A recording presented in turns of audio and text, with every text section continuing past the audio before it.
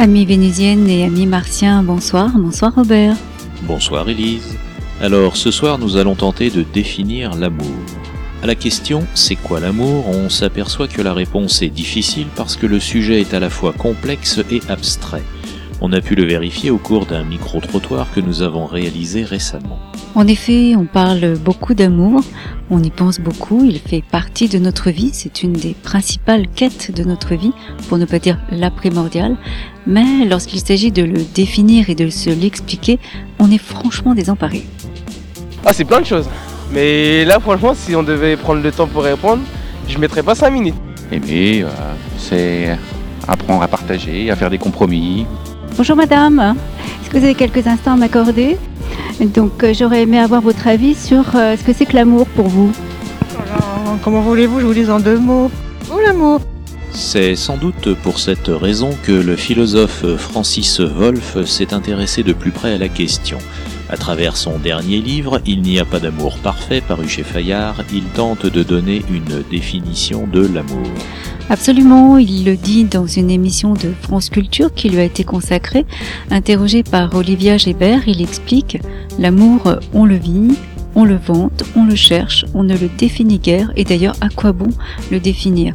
Eh bien lui, il s'est mis au défi de tenter de donner une définition de l'amour. Quand on demande aux uns et aux autres c'est quoi l'amour, il y a des mots qui reviennent souvent. Oui, des mots comme vie, bonheur, durée, certitude sont des mots souvent utilisés pour tenter d'exprimer une certaine idée que l'on se fait de l'amour. L'amour, c'est quoi pour vous ? C'est la vie l'amour. C'est pour Radio PMA, Radio Parle-moi d'amour. C'est quoi l'amour pour vous ? C'est du bonheur. Du bonheur ? Quoi d'autre ? Qu'est-ce qui vous viendrait comme autre mot ? Ouais, être heureuse, être sur un nuage quoi. Vous parlez français ? Oui, c'est quoi l'amour pour vous ? L'amour, c'est rester ensemble et être sûr de tout, hein. Oui. Ça fait longtemps que vous vivez ensemble, en couple ? Oui, déjà 42 ans. 42 ans. Oui. On est mariés 42 ans et on est ensemble 44 ans. Il semblerait que l'amour ne soit pas simple à définir. Quelques philosophes s'y sont pour autant essayés avec en tout premier lieu Platon dans le Banquet. Récemment, Alain Badiou nous a fait l'éloge de l'amour. Alors, comment Françis Wolf définit-il l'amour ? D'abord, il part du constat que l'amour est un concept abstrait. Il le compare au concept de la musique. L'amour, c'est de l'ordre de la sensation-perception, ça bouge sans arrêt, il n'y a pas de stabilité. Il explique notamment, à chaque fois qu'on essaie de le mettre dans un genre, il est rebelle, il n'y rentre pas. Vous essayez de dire c'est un sentiment, oui, mais quel type de sentiment ? C'est un désir, mais il peut y avoir de l'amour sans désir. C'est une passion, oui, mais quel type de passion ? Donc ça rentre mal dans les catégories. Et pourtant, l'amour, ça n'est pas l'amitié, ça n'est pas le désir, ça n'est pas la passion. C'est un peu tout ça. Donc, selon Françis Wolf, il y aurait 3 composantes dans l'amour. Tout à fait, selon lui, l'amour se définit à partir de 3 composantes, plus exactement 3 ingrédients qui composent la recette de l'amour. Il y a la composante amicale, l'envie de faire plaisir à l'autre, de lui faire du bien, le désir également, c'est-à-dire l'envie de toucher, de caresser, d'embrasser, de prendre dans ses bras et de faire l'amour. Il y a aussi la dimension passionnelle, c'est-à-dire cette pensée quasi idéalisée de l'être aimé quand on l'encense et qu'on lui attribue toutes les qualités.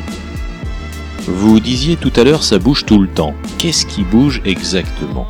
Qu'est-ce qui fait que l'amour est instable ?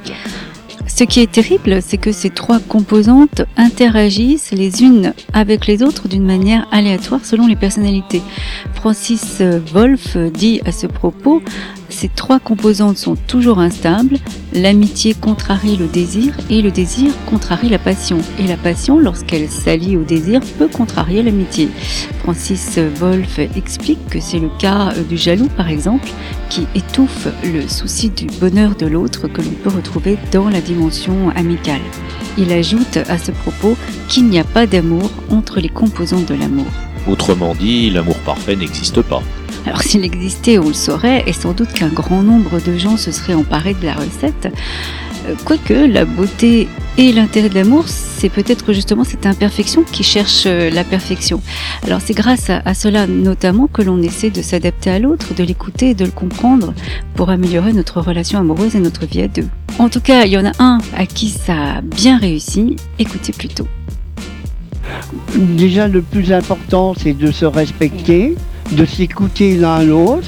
Et puis quand on participe tous les deux aux problèmes, aussi bien avec les enfants ou dans la vie actuelle, parce que en 30 ans de vie, il y a quand même, comme on dit, il n'y a pas le rose sans épines. Mais bon, si on met du sien l'un à l'autre, ça va tout seul. Ça va tout seul. Est-ce qu'on peut considérer l'amour comme quelque chose d'universel ? C'est ce que pense en tout cas Françis Wolf.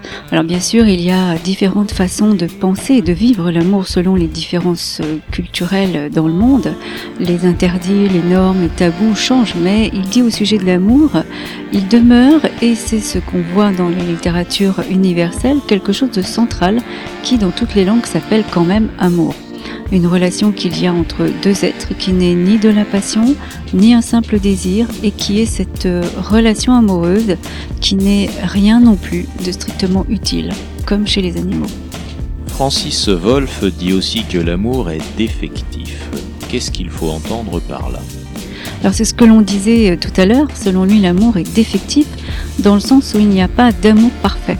Il dit à ce sujet, il n'y a pas d'amour heureux, mais il peut y avoir des amours heureuses.